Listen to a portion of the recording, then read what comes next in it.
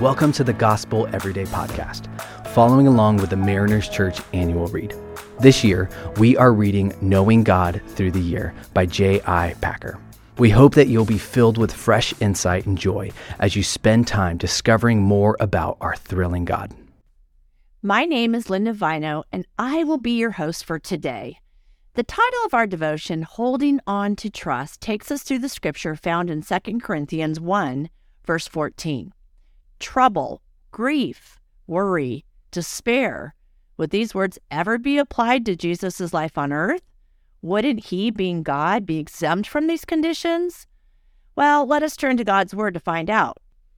In Matthew 12, we learn that the Pharisees were so in love with their traditions and their prestige in the community where they began to plot how to destroy Jesus because they felt threatened by his miracles and his claim to be the Son of God. So for the rest of his life, he was always under the threat of the religious leaders. The next question is, did Jesus ever experience grief? Yes, he did. We learn in Luke 19 that as he approached and saw the city of Jerusalem, he wept for it, saying, "If you knew this day, that would bring peace, but now it is hidden from your eyes." You see, on this day, Jesus would be crucified in order to bring peace between God and mankind.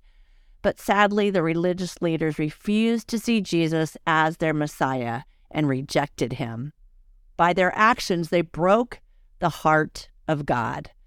The next question is, did Jesus ever experience despair? Yes, he did. In the Garden of Gethsemane, Jesus was praying to the Father, asking that the cup of atonement for the sins of mankind be taken from him. In his despair, his perspiration was in the form of drops of blood. And yet Jesus said, "Not my will, but yours be done." Knowing this about Jesus' life on earth, J.I. Packer suggests that this means that Jesus is able to uphold us and make us more than conquerors in all our troubles, griefs, worries, and despair. In Jesus' own words, he says, "Come unto me, all of you who are weary and carry heavy burden, and I will give you rest. Take my yoke upon you. Learn from me." Learn from Jesus. See how he handled the worries and cares of the world. And the way that he handled them is remaining close to God the Father. Many times in Scripture, we see that Jesus went away to pray. In addition, he completely trusted his Father in all that the Father asked of him to endure. He came to do the Father's will, and he did it to the end because he loves the Father and he loves us. Throughout our lives, there are seasons when it may feel as though God is far away, leaving us alone in our own despair. Yet, we are never alone. God does not stand at a distance, but he is as close to us as a prayer.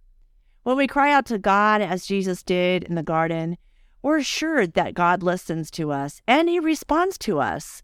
His gentle voice through his word encourages us not to fear. God is a light in the darkness, a beacon of hope when all seems so grim. But since as believers we are in an intimate relationship with the one who knows suffering well, we are also in a relationship with the one who knows the remedy.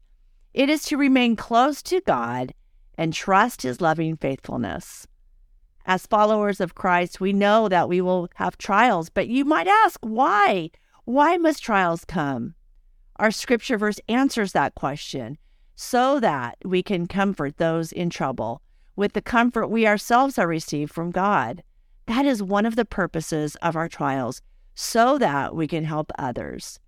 There's no better comfort than the testimony of someone who has experienced what we are going through and has conquered it because of God's intervening grace in the midst of the trial. Who better to comfort a grieving parent at the loss of a child than one who has lost a child? Who better to come alongside someone who has lost their job, has lost a relationship, is struggling with friends, is frustrated at work, than someone who has been through that? You see, God places us in community to love and care for others, to love and care for each other.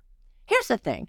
Our hope stems from the fact that God perfectly administers to us in our trials because he, too, knows the devastating effect that trials can produce. Jesus knew what it's like for a friend to die.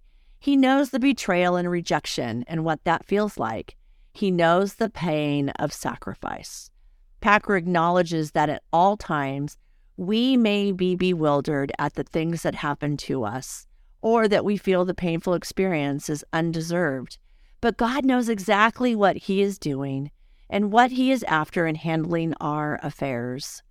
What God is after in our trials is our sanctification, our growing to maturity and becoming more like Christ.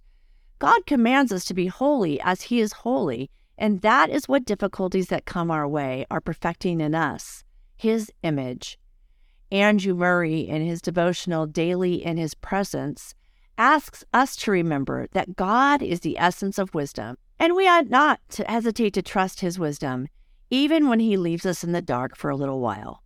So, just as we trusted in God for our salvation, let's trust Him in life's shadows. Let us trust that we will be anchored to His faithful love, surrendered to His will, and thereby experience His abiding presence. Let's pray. Oh, holy God, we know that You care deeply for us, that Your love endures forever, that You don't leave us alone, that You are always near us, always with us. Thank You, Jesus, that You have experienced all the things that we will experience or have experienced so that You could know us and relate to us. Thank You for the love and care that You have for us. Please help us to trust in it every day and every moment. It's in Your name we pray. Amen. Thanks so much for making the Gospel Everyday podcast an important part of your day. Hit that subscribe button if you haven't yet, and we'd love it if you could take a few moments to rate and review the podcast.